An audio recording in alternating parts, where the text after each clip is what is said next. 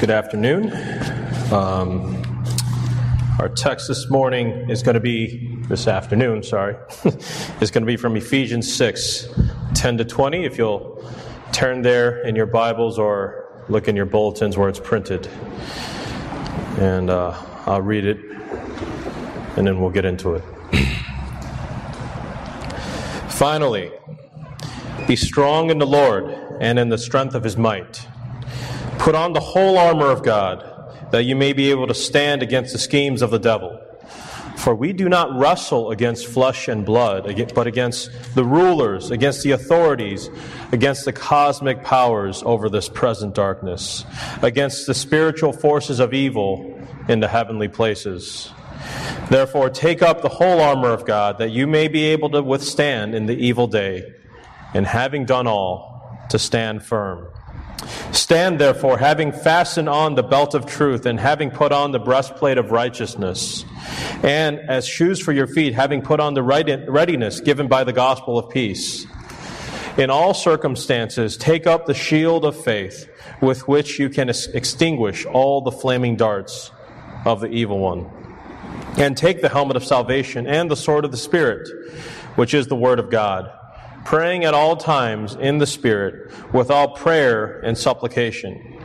To that end, keep alert with all perseverance, making supplication for all the saints, and also for me, that words may be given to me in opening my mouth boldly to proclaim the mystery of the gospel, for which I am an ambassador in chains, that I may declare it boldly as I ought to speak. This is God's word. Let's pray. Holy Spirit, would you open our eyes and give us ears to hear what you have to say to us. Write your law onto our hearts as you have promised. We ask this in Jesus' name. Amen. One of my favorite novels of all time is a science fiction novel called Dune by Frank Herbert. If you haven't read it, it's been made into a couple of pretty bad movies and TV shows, but it's also being made into a new movie, which I have hopes for. It's a very unique novel. It combines a lot of the familiar science fiction themes like starships and galaxy-spanning civilizations with high fantasy elements like feudalism and magic.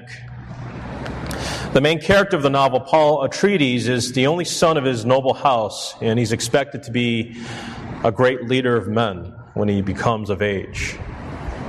He's trained in many things. He's trained in diplomacy. He's trained in all the latest scholarship, but he's also trained to fight.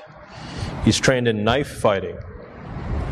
His instructor, Gurney Halleck, at the beginning of the novel, approaches him for a training session.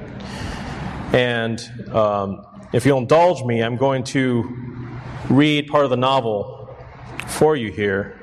What happens is that Gurney beats Paul easily because his mind is not focused. "I should whip your backside for such carelessness," Halleck said.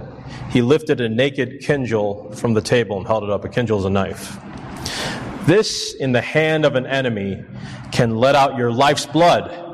You're an apt pupil, none better, but I've warned you that not even in play do you let a man inside your guard with death in his hand." "I guess I'm not in the mood for it today," Paul said. "Mood?" Halleck's voice betrayed his outrage, even though through the shield's filtering. "What has mood to do with it? You fight when the necessity arises, no matter the mood. Mood's a thing for cattle, or making love, or playing the balisette. It is not for fighting." See, Gurney understood the stakes of the fight. Paul was someone who could face assassination at any time. And in fact, later on in the book, there is an assassination attempt on his life. And he survives it due to the skills that he's learned. Even though all seemed peaceful, danger lurked just beyond. Brothers and sisters, despite the events of this last year, I think you will agree with me that we live in the most comfortable and peaceful society the world has ever known. We have access to conveniences that most human beings in the past would have never imagined having. It would be so easy and so understandable for us to be lulled into a sense of complacency. Or if we're not feeling that peace, maybe if we just lived in the right zip code, if we had enough in our retirement accounts, if we ensure that our children are enrolled at the right schools, then maybe we'll have that peace. Brothers and sisters, that is not the way we achieve peace. We are at war, all of us. That's what the Apostle Paul says in our text today. For some of us, when we hear the term spiritual warfare, we think this is something for advanced Christians, people that have attained a certain level of holiness and spirituality and sensitivity to the things of the Spirit. And that most of us are just regular Christians that are just, struggling to get by every day. This isn't our fight. But nowhere in our text, nowhere in the book of Ephesians, does Paul separate the church into the spiritual haves and have-nots. In fact, he says in Ephesians 4:1, we have all been made one in Christ, and so we are all called to live lives worthy of the calling that we have received. And one of the ways that we live lives worthy of that calling is doing battle with the devil. In verse 12 of our text, Paul uses the word struggle to describe this. We're in a struggle. And this word struggle literally refers to wrestling, to grappling. And if you've ever wrestled with somebody, if you've ever, done jujitsu or anything like that, you know how strenuous, how visceral, how exhausting it is. You smell the other person's sweat. It's on your body. War is not a game. It has lethal consequences for those caught unprepared. If you don't have the right training, equipment, mindset, and intelligence, you will not succeed.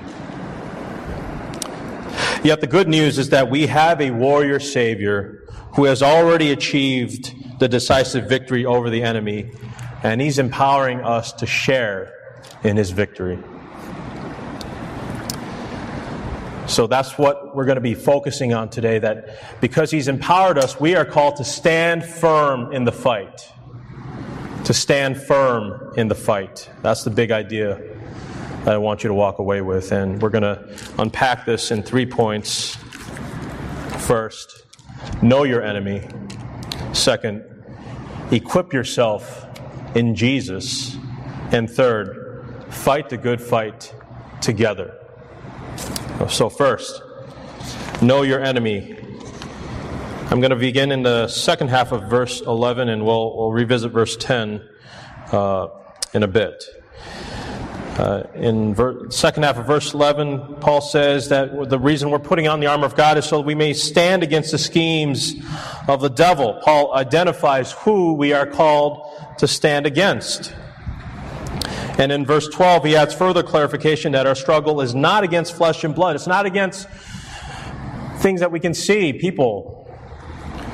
It's against the authorities, against the cosmic powers, against the spiritual forces of evil in the heavenly places. So we need to understand who the devil is, who these spiritual authorities and powers that are associated with him are. I think this is difficult for us as Westerners to really grasp, is it not? We have the trappings of science and technology. We have explanations for every physical phenomenon in the real world. We can characterize the COVID-19 virus down to its very genetic makeup and describe its mechanism of attack. We can tame our physical world. We have portable devices that grant us instant access to information at the swipe of a finger. The science fiction author Arthur C. Clarke was fond of saying that any sufficiently advanced technology was indistinguishable from magic. And no doubt if we handed an iPhone to a caveman from 10,000 BC, he would conclude it was some kind of magical artifact invented by the gods. But we know better, don't we? And because of that sort of attitude that we have, that we've eliminated all kinds of supernatural explanations, we go back to our Bibles and we come across texts like this and we'll demythologize them. We'll explain them away in light of things that we can see and understand. Some commentators have done this. They've said that, this we're not talking about a literal devil and literal demons that follow him here. We're talking about Paul is talking about certain socio-political structures of human society. And for some, we can find the explanation for injustice and suffering as the remnant of racist institutions and racist laws. For some others, we see the rising tide of secularization and godlessness, and we blame it on liberal Ivy League teaching and biased media. But there's something going on underneath the surface of all of this. I'm not saying that none of the things I just talked about are not legitimate and true concerns, but they are not the root cause of it all. The Bible does not flinch away from a supernatural universe populated by both visible and invisible beings. In Acts, we read about Paul's journeys in Ephesus, the very city that this letter is addressed to. In Acts 17, we read about an account where there's 7 Jewish exorcists, and they're not Christians, and they see Paul casting out demons in the name of Christ, and they say, "Oh yeah, we can do that too." They go around, they try to cast out a demon by just invoking Jesus' name as a magic formula. And I'll just read this from the text for you. This is Acts 17, 15 to 19. The evil spirit answered them, "Jesus I know, and Paul I recognize, but who are you?" And the man in whom was the evil spirit leaped upon them and mastered all of them and overpowered them, so that they fled out of that house naked and wounded. And this became known to all the residents of Ephesus, both Jews and Greeks. And fear fell upon them all, and the name of the Lord Jesus was extolled. Also many of those who were now believers came, confessing and divulging their practices. And a number of those who had practiced magic arts brought their books together and burned them in the sight of all. And they counted the value of them, and it came out to 50,000 pieces of silver. See, brothers and sisters, that's the context of Ephesians. Paul is now confronting in his letter what he had already confronted personally in his ministry at Ephesus. He didn't go to Ephesus and comment on how unjust and the society was and how cruel it was. He confronted the demonic. He confronted the idolatry. A few days ago, I brought my kids to Barnes & Noble, and while I was browsing, I came across the self-improvement section of the bookstore and found all these books on witchcraft, sorcery, magic. As our society has increasingly rejected Christianity, new aberrant spiritualities have risen to fill the void. See, whether we acknowledge it or not, we are all created to worship. The question is not whether or not you will worship, but who you're going to worship. But you might say to me, well, I don't mess around with Ouija boards or astrology or fortune telling, right? So where's the devil for me? Friends, remember that the devil disguises himself in order to do his work. In the garden, he took the form of a talking serpent because it suited his needs. In different cultures around the world, he may take the form of local gods and goddesses, and in our culture, he takes other forms that are convenient for his purpose. After all, what is the mutilation of healthy children in the name of transgender ideology anything other than satanic? Or the denial of the existence of God as a hallmark of intelligence and reasonableness? Doesn't Satan take great pleasure in the exaltation of sexual sin, so much so that we have a whole month of the year dedicated to it now, just like a liturgy? C.S. Lewis in the Screwtape Letters wrote this concerning the demonic. He said this of the modern world: the greatest evil is not now done in those sordid dens of crime that Dickens loved to paint. It is not done even in concentration camps and labor camps. In those, we see its final result. But it is conceived and ordered, moved, seconded, carried, and minuted in clean, carpeted, warmed, and well-lit offices by quiet men with white collars and cut fingernails and smooth-shaven cheeks who do not need to raise their voices. Hence, naturally enough, my symbol for hell, this is one of the demons speaking, is something like the bureaucracy of a police state or the office of a thoroughly nasty business concern. You see, brothers and sisters, Satan is real. Demons are real. Satan in Ephesians 2:2, he's referred to as the prince of the power of the air, the spirit that is now at work in the sons of disobedience. Peter says that he is a prowling lion looking to devour someone. He hates God, and he hates you, and he wants to destroy you and everything you love. If there is anything evil and unjust in the world, you can be sure that Satan has a hand in it. But perhaps this is still a little abstract and impersonal. We're just talking about sort of big, sweeping ideological movements. And I want to bring this closer to home for us. Notice what comes right before our text.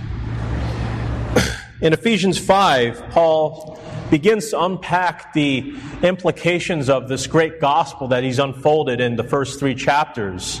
And he begins to apply it to the different realms of life. He begins to apply it to how husbands and wives ought to treat one another, how parents and children ought to relate, how servants and their masters ought to relate. You notice that?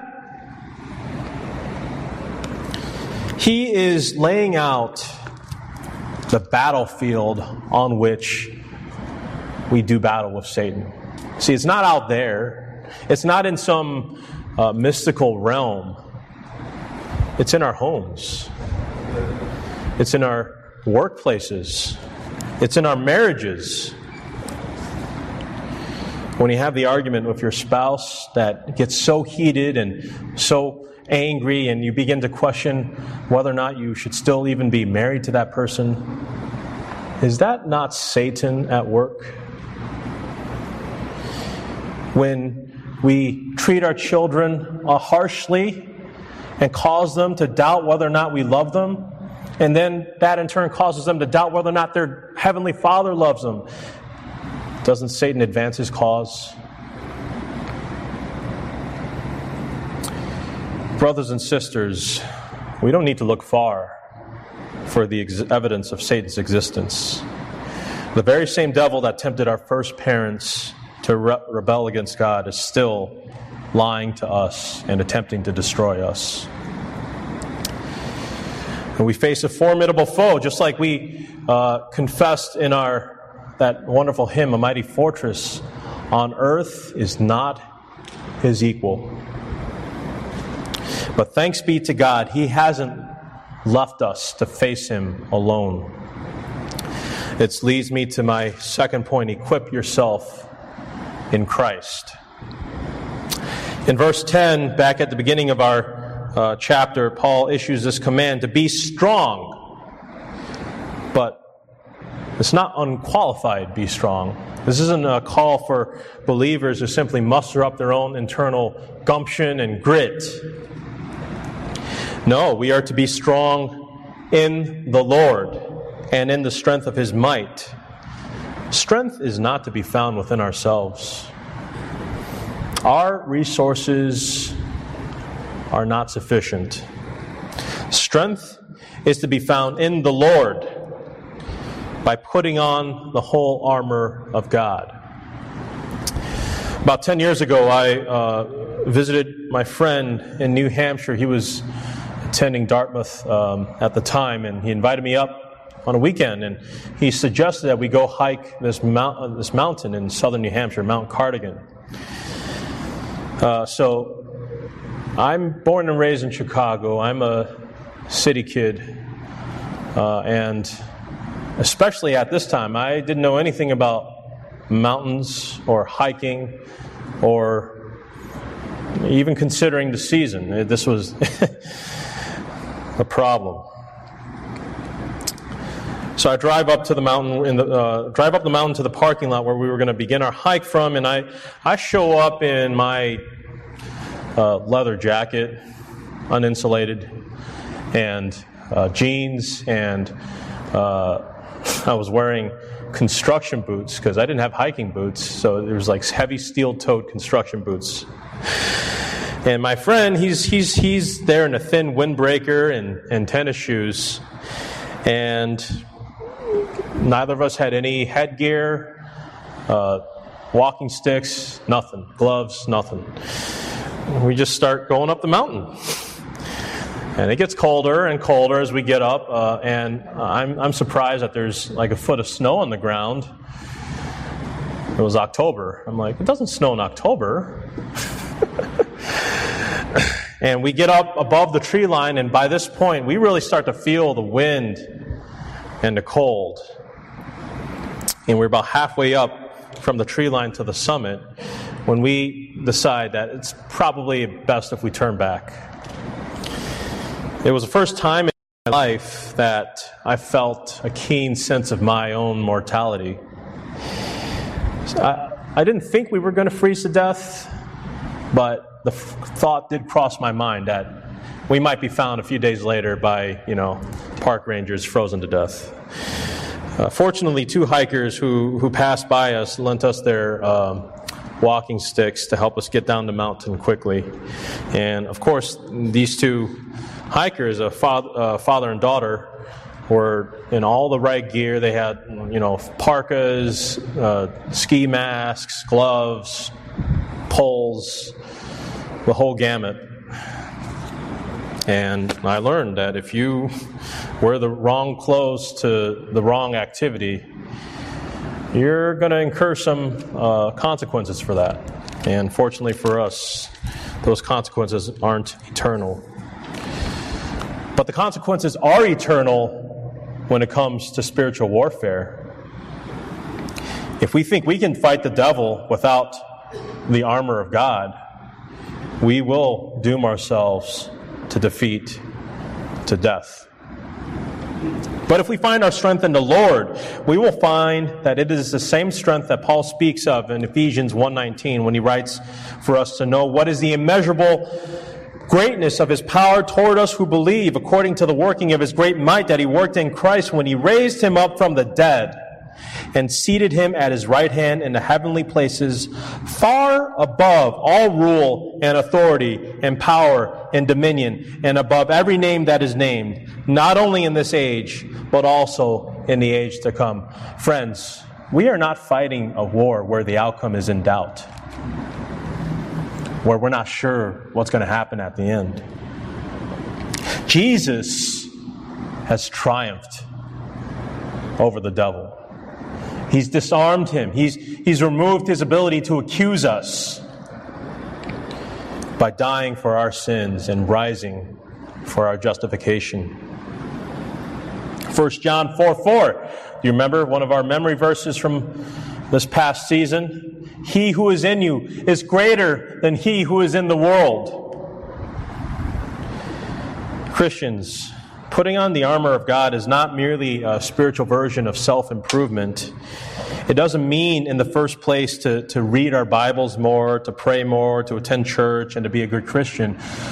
Although those are good outworkings, good things of the gospel, none of us by mere effort alone can improve our spiritual states any more than we could save ourselves in the first place. And of course you might say to me, well, this passage is full of commands that we have to do. Yes, they are. We do have to do them, but we do them in the Lord.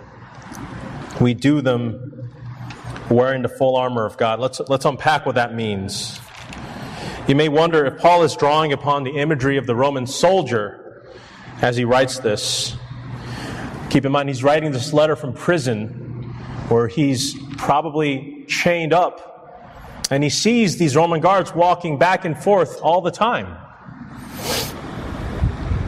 Maybe some of you have seen those little figurines of centurions in Christian bookstores with all the virtues labeled on each piece of equipment. And that's what I always thought in the past when I've read this text, but I actually think Paul has something else in mind. He's evoking imagery from the Old Testament, specifically from the book of Isaiah. Ian Duguid writes in his devotional on this text this. He says, "The belt of truth is the belt that girds the Messianic king," in Isaiah 11:5. "The breastplate of righteousness and the helmet of salvation come from the divine warrior's arsenal," in Isaiah 59:17. "The feet shod with gospel readiness are the feet of those who proclaim the arrival of Messiah's kingdom," in Isaiah 52:7. God himself is a shield of faith as he describes himself in Genesis 15. And the sword of the Spirit, the word of God, is the weapon wielded by the promised servant of the Lord, in Isaiah 49:2. See, what Paul is doing, he is painting a picture of Jesus. He is putting together all these images that are fulfilled in Christ. And don't we see this borne out in his life? When he refutes Satan in the wilderness, he wielded the Word of God, the sword of the Spirit, to deflect Satan's lies. He declares himself to be the way and the truth and the life. He always exhibits perfect faith. He never doubts his Father for a second, even in the Garden of Gethsemane. He earns the perfect righteousness that we could never earn on our own by keeping his Father's law all the days of his life. He achieves salvation for his people through the gospel of his death and resurrection on their behalf, and brings about peace between us and God. Brothers and sisters, these pieces of armor belong to Jesus. The command to put on the whole armor in verse 11 is the same verb he uses in Romans 13:14 when he says, we must put on the Lord Jesus Christ and make no provision for the flesh. In Galatians 3:27, he says, we are baptized into Christ, we put him on in that baptism. In Ephesians 4:24, where we are called to put on the new self, created after the likeness of God in true righteousness and holiness. We grow in holiness, and we do battle against the devil in the same way that we are justified through faith in Jesus Christ, our Savior. The minute that we begin boasting about our own achievements, we have chosen in effect to wear our own armor instead of the armor of God. Our sinful flesh is so adept at self-righteousness that we will use even doing good things like spiritual devotions and acts of kindness to fuel our own pride and sense of self-worth. But the bridegroom has graciously covered us with his robe and empowered us with his Spirit to lay down our lives for his name, to take upon his yoke and to bear his light and easy burden. Friends, when faced with the devil's temptations, don't ask, what would Jesus do? Meditate on what Jesus has already done for you. And realize that you share in his victory. Fight knowing that he has already won. We don't have to win the victory on our own. Our call is to stand, to endure, to run the race. But how do we stand? This leads me to my third point. We fight the good fight together. Paul, in verse 18, after instructing believers to take up all the armor of God, issues the final command that we should pray in the Spirit on all occasions of all kinds of prayers and requests. I know the ESV says praying in the Spirit. Could also be translated as a straight command, pray in the Spirit. Prayer is how we come to grips with the enemy. But notice Paul is careful to qualify this command. Not just pray in the Spirit. So often in our culture, if somebody suffers misfortune, other people will say to that person, "Oh, I'm sending my thoughts and prayers with you." But Christian prayer is not merely positive thinking, nor is it an appeal to karma or general spiritual sensibility. No, Christian prayer is directed towards the triune God, asking the Father for our needs in the name of the Son by the power of the Holy Spirit. Some Christian traditions will interpret praying in the Spirit here as referring to some kind of speaking in tongues activity, perhaps. But I don't think that's actually what Paul has in mind here. Look at the immediate context of the verse. In verse 17, Paul defines the sword of the Spirit as the Word of God. So praying in the Spirit must mean praying according to the Word of God. That's why in the Reformed tradition we have always prioritized prayer based particularly upon Scripture. If you're a member or a regular attendee, or you went through our service today, you notice that our liturgy, our prayers are all taken from Scripture. God has graciously provided, particularly in His Psalms, but throughout the whole Bible, inspired words written by human beings addressed to Him to guide us as we also learn to talk to Him.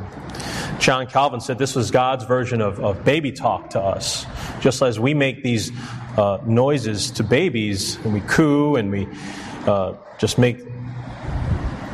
babble at them, we're teaching them how to talk. They're learning how to make sounds based upon watching our faces and hearing our voices, even if it's not words. In the same way, God is teaching us in His Scripture how to talk to Him.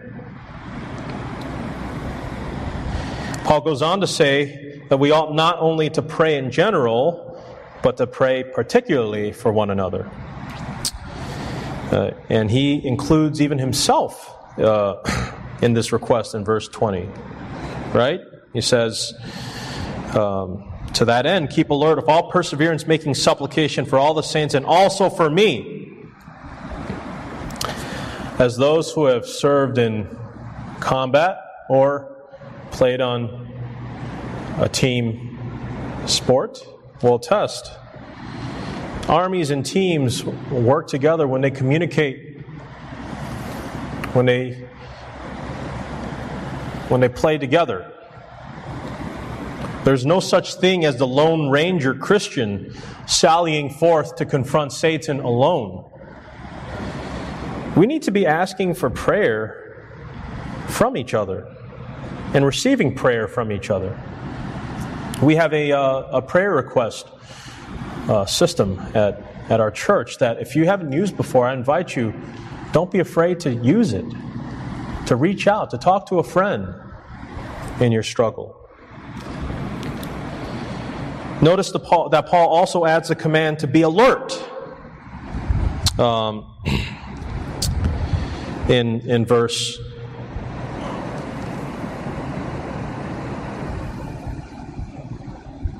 17, 18, I'm losing my place. It's in there. Which this command to be alert is in parallel to the command to keep praying for the Lord's people. See, good soldiers are not self-absorbed. They're not only focused on themselves. They're looking out for their battle buddies all the time. They're constantly keeping watch for the enemy's attacks. Sentries in combat are always assigned in pairs in case one guy falls asleep or gets distracted. Christians are called to look out for one another, to look for the people that seem to be slipping through the cracks, who are on the outskirts, who are struggling and haven't voiced their needs. After World War II ended, not all the Japanese soldiers in the Pacific surrendered all at once. I don't know if you're familiar with this. In fact, some of these men held out for decades after the final surrender. Hiro Onoda, one of the last soldiers to surrender, lived in the mountains of an island in the Philippines up until 1974, when he finally met another Japanese man who had been looking for him. Onoda, although happy to befriend his countrymen, refused to give himself up and return to Japan until his superior officer from the war issued him a direct command to do so. Imagine the life of this man over the 30 years after the war, living alone in a strange land, scavenging for his food, waiting for a radio signal that would never come. Friend, perhaps you are here today and you're also holding out by yourself. You also think you are alone, that nobody else is going through what you're going through, that what you're dealing with is too shameful, too dark to bring to light. Come to Jesus. Receive the grace that He has for you in His body. You aren't alone, because the same Spirit that raised Christ from the dead is at work in you, and has also bound you to your brothers and sisters. I'd like to conclude by dwelling on one thing from this text that we haven't touched on yet. Notice in verse 13, Paul says that we are to put on the full armor of God so that when the day of evil comes, we can stand our ground. See, this war is not going to last forever. The devil has an appointed time in which he can do his damage. He has a leash on which he is able to roam, but in the end, he will be dealt with. He and his minions will be thrown into the lake of fire. Jesus is going to return one day to vanquish him once and for all. The struggle that we endure, the flaming arrows that are being shot at us, will stop. Brothers and sisters, take heart in this. The outcome of the war is not in doubt. Many of you can think in your minds, picture in your minds the famous photograph taken at the end of World War II on Victory Day, showing the returning sailor kissing his bow in Times Square. Well, the bridegroom is also going to return to kiss his bride and usher her into eternal, perfect communion between God and man. Until that day, stand firm in Christ's victory.